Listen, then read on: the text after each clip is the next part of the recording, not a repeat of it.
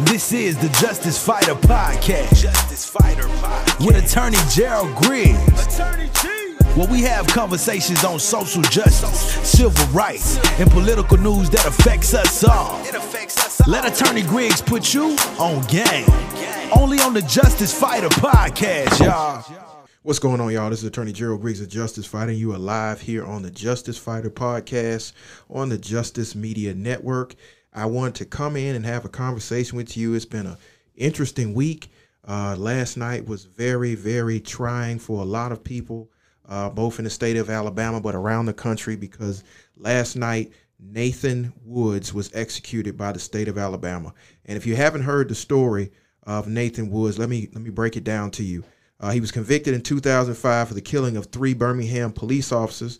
Woods' co-defendant, who fired the shots, had claimed since his arrest that Woods didn't have a gun and ran away when the firing began. Beyond the questions about his culpability were doubts was adequately represented during trial. Several high-profile activists stepped forward for Mr. Woods, including the Reverend Martin Luther King III, son of the slain civil rights icon. He wrote on Twitter, "The actions of the U.S. Supreme Court and the governor of the state of Alabama are reprehensible and have potentially contributed to an irreversible injustice."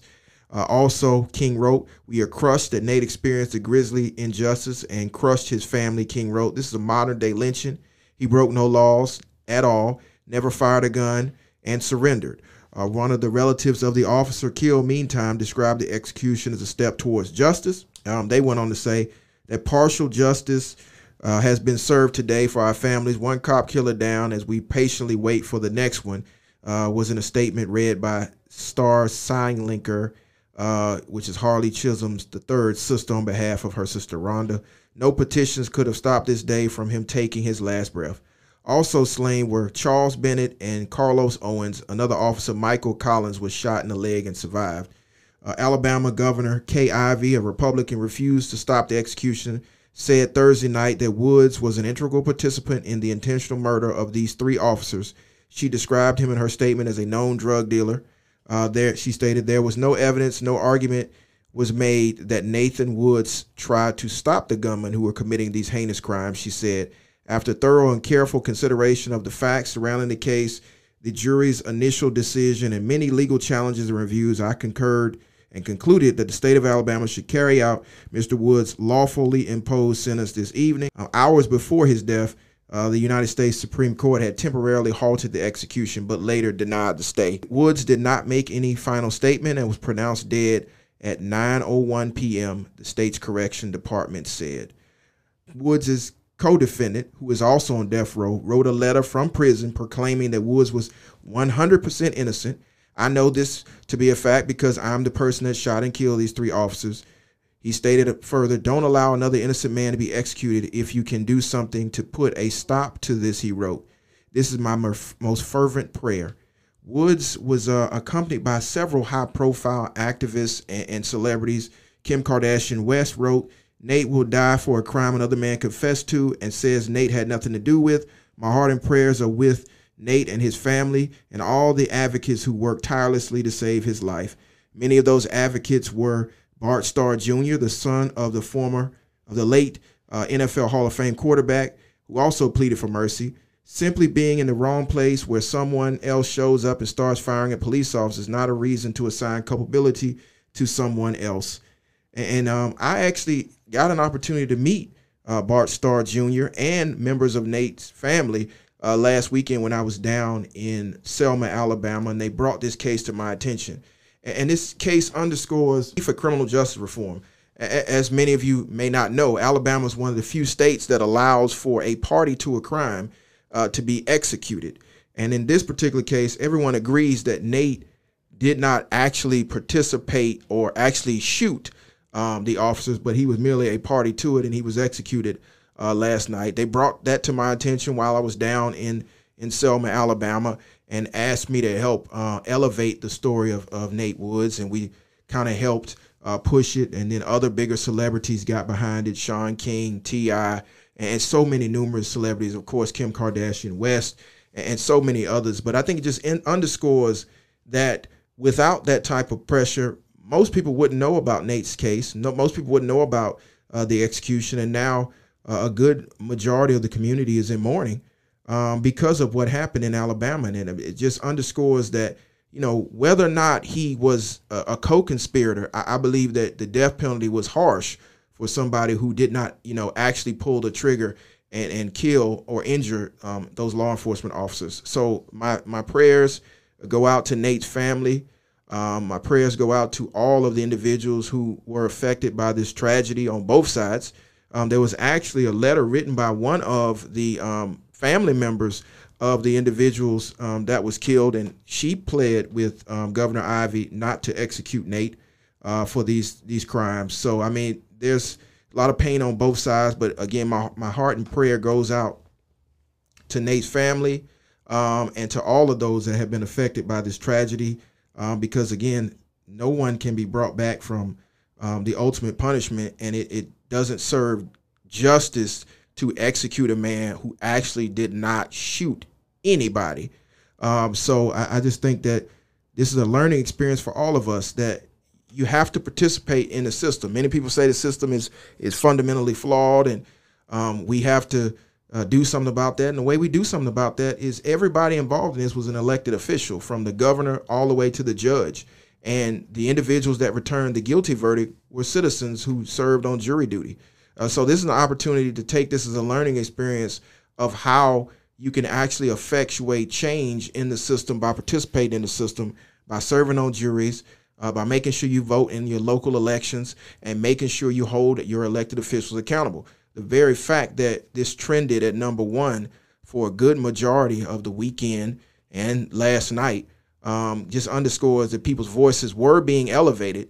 They just weren't heard by elected officials. So we have to make sure when we elevate our voices that they get heard. So I understand that Nate's family may be having some actions this weekend to further push for the call for justice in his memory.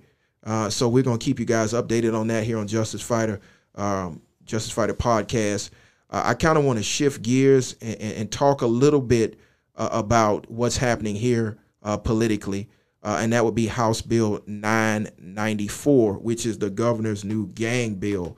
And so we've had a lot of conversation and a lot of debate around this bill, and I wanted to bring you the information on this bill in real time, as we have an opportunity to push back in real time and to make sure that our brown citizens, both black and brown citizens, young people, are not criminalized. So I want to bring you some information about House Bill 994, which is the governor's gang bill. And so it was introduced earlier this session, and it's making its way through the General Assembly. Georgia, this is coming from SavannahNow.com. Georgia has now led the way in the morally courageous, data-driven, fiscally responsible criminal justice reform, thanks to former Governor Nathan Deal and a bipartisan leadership under his administration. But now, Governor Brian Kemp's anti-gang initiative, we stand to see all that progress undone. His initiative proposes to return to tough-on-crime tactics that have long been proven to do little more than burden the taxpayers, keep prison beds occupied, line the pockets of for-profit prisons and their contractors, and traumatize generations of children, especially those from low-income communities of color. House Bill 994, Kemp's keystone bill in this effort, is designed to address a purported spike in Georgia gang violence.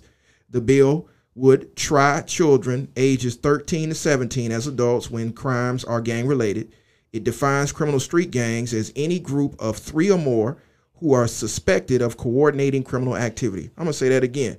It defines a criminal street gang as any group of 3 or more who are suspected of coordinating criminal activity. It allows for the death penalty to gang-related murder charges, lengthens prison sentences, extends the reach of law enforcement agencies across county lines. This bill has serious flaws, legal experts point out, aspects that are unconstitutional. Much worse, the bill ignores science and best practices. Experts on crime, education, equity, justice, youth development, and health communities decry House Bill 994's inconsistency with recent smart on crime successes, national trends, science and brain development, and evidence-based effective interventions for young people.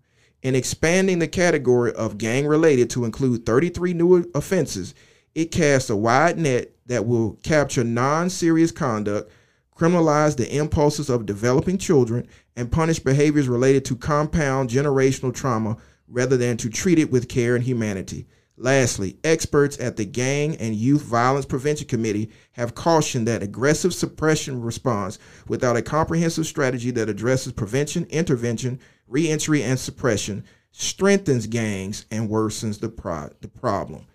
The gang bill is overkill and unproven.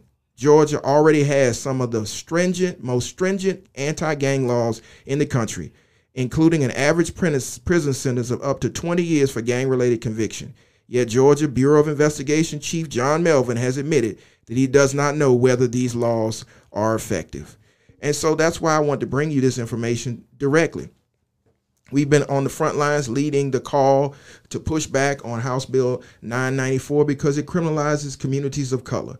This is going to disproportionately increase the war on black and brown folks in this state. Because as you heard from the article, and that was from Savannah.com, there is no proven data that shows this tough on crime, this tough on gang posture that Georgia is attempting to take will actually be effective, both cost effective and deterrent effective. And so we're calling on you to call on your elected state representatives to vote no on House Bill 994.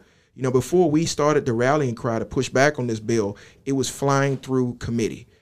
They've made some amendments, and I've read the amendments, and the amendments still criminalize young people from the ages of 13 to 17. It did take the death penalty language out, but it's not enough. And so we have to make sure that we are vigilant in this call. We have to make sure that we push back. We have to make sure that we're educated. So what I'm going to do, even in this post, I'm going to post the names and telephone numbers of our elected officials who we can get in contact with. Crossover day in the Georgia General Assembly will be next Thursday. And so they have to next Thursday to get this out of committee, which I believe is already passed committee. It has now passed the floor and cross over to the Senate. So we have to make sure we kill this bill. We have to make sure we stay vigilant. That's, again, House Bill 994. That's the anti-gang legislation that's been put forward by Governor Kemp. So please mark that down. Make sure you get in touch with your elected officials, your state representatives. Again, I'm going to probably in this post somewhere in the Justice Media comments or in the Justicefighter hashtag, I'm going to post the actual directory of your elected officials so you can get in contact with them, call them, email them, make sure they hear your voice. And so I just wanted to bring that because we're trying to stop the prison industrial complex. We're trying to stop the school to prison pipeline. And a lot of these young people that get involved in, quote, gang activity are looking for resources. They're looking for acceptance. And if we had those type of resources allocated in our public school, in our after school care, in all of the activities that they could be in, we could curb this purported gang spike. And again, that's purported because even John Melvin can't say that this is effective. And that's John Melvin, who's the chief for the GBI. They've indicated that there may be 71,000 gang members in Georgia. You have to remember, Georgia is still a state of 10 million people. So that's not even close to a spike, a surge, a crime wave. And the crime statistics show that crime is actually, especially violent crime, is actually on the decline here in the state of Georgia. So we need to make sure we are well educated on what's actually happening here. If we're going to shift and decriminalize marijuana, we still have to have individuals placed in the system. And I believe they're going to use this gang bill to continue to fill Georgia prisons. And again, Georgia's #1 for incarceration. It's still #1 for incarceration. So we need to make sure we are aware of what's happening. Again, that's vote no on House Bill 994. Contact your state reps and get that information. And so we're going to shift again to something else that's going on in Georgia politics. Today was the end of qualifying period. And so this was the last day. At noon today was the last day to qualify to run for elected office in the general primary, which will be May the 19th. So we had a lot of individuals register to run. We had new faces. We had old faces. We got contested races. We got uncontested races all up and down the ballot. And, of course, we have the presidential primary coming up on March the 24th. Early voting has already started. I've already early voted for the presidential primary, but we have qualifying period ended today. And what qualifying period is the time where you can pay your fee and provide under Georgia law that you qualify to run for a specific position. And now you can get on the ballot. So we had a lot of people get on the ballot for judge races. We had a lot of people get on the ballot for state and Senate races, state House races, of course, Congress, both on the representative side and the senator. So I want to run down a few high-profile names that qualified this week. So in the race for Georgia Senate, we know that both seats are up. The seat that was previously occupied by Johnny Isakson is now occupied by Senator Loeffler is up, and Doug Collins qualified, as well did Senator Loeffler, who was appointed by Governor Kemp.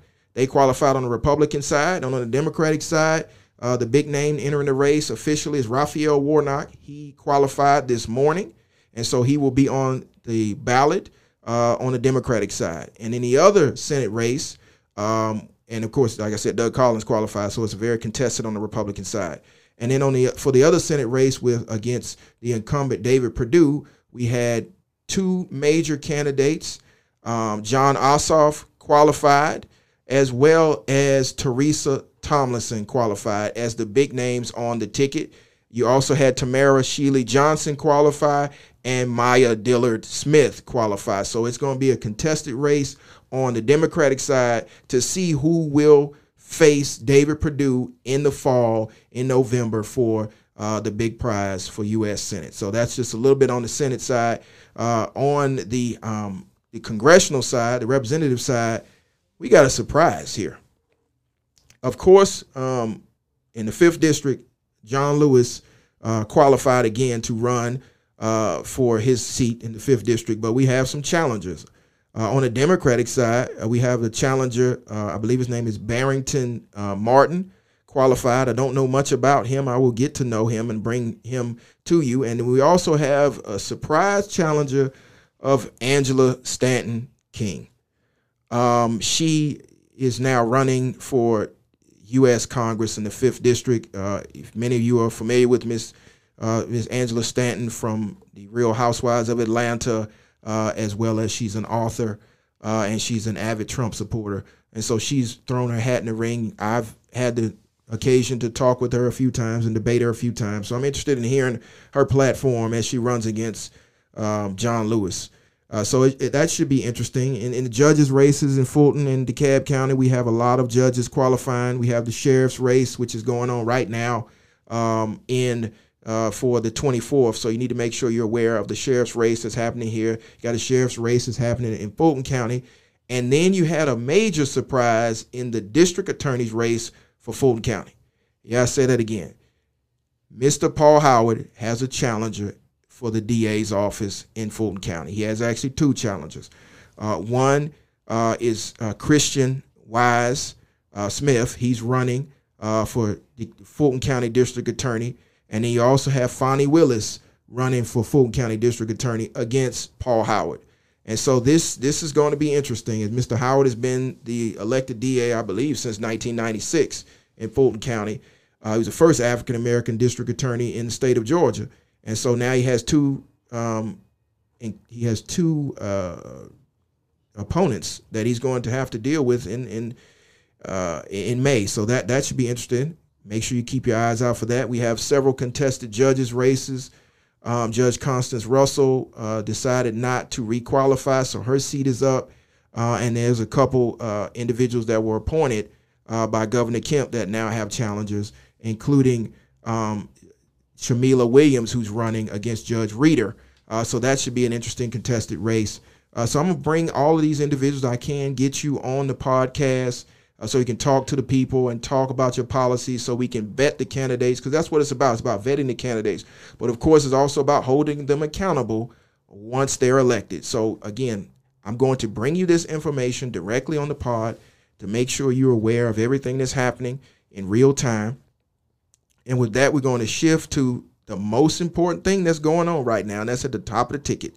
So in the Democratic presidential primary, we had Super Tuesday, and Super Tuesday was a sweep by Joe Biden. He won, I believe, 9 of the 11 contested races against Bernie Sanders, and we had a lot of individuals drop out of the race on the Democratic side. Amy Klobuchar dropped out. Andrew Yang dropped out. You had Elizabeth Warren drop out yesterday. You had Mike Bloomberg drop out. So it's basically a 2-candidate race. Of course, Tulsi Gabbard is still in the race, but she has like maybe 4 or 5 delegates. So we have some big decisions to make. Mississippi and Michigan vote next, I believe, on Tuesday. And, of course, Georgia votes on the 24th. So you got some big decisions to make in the presidential primary.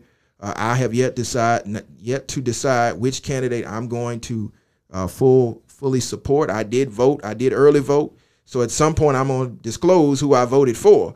But right now, I want to vet the candidates for you guys to make sure you understand their platforms. I see a lot of information on social media.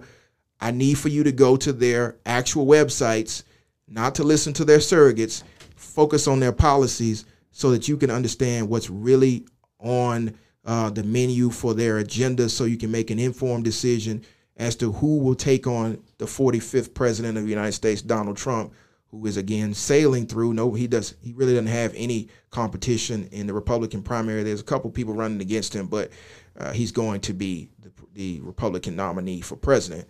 And so we're building up to November. Again, presidential primary in Georgia is March the 24th. Early voting is already happening. And then we got the general primary in May 19th. And then we got the general election, which is in November. So stay informed. This is Attorney Gerald Griggs, the Justice Fighter, here on Justice Fighter Podcast. Again, I'm going to bring you this information direct. Please follow me on all social platforms at Attorney Griggs, and this podcast will be on all streaming platforms, Spotify, Stitcher, Apple Podcasts, anywhere you can get podcasts. This will be up. So this is Attorney Gerald Griggs. I'm the Justice Fighter, and you are tuned in to Justice Fighter Podcast. I'll catch you next time. This is the Justice Fighter Podcast. Justice Fighter Podcast. With Attorney Gerald Griggs. Attorney G. Where we have conversations on social justice, civil rights, and political news that affects us all. It affects us all. Let Attorney Griggs put you on game. Only on the Justice Fighter Podcast, y'all.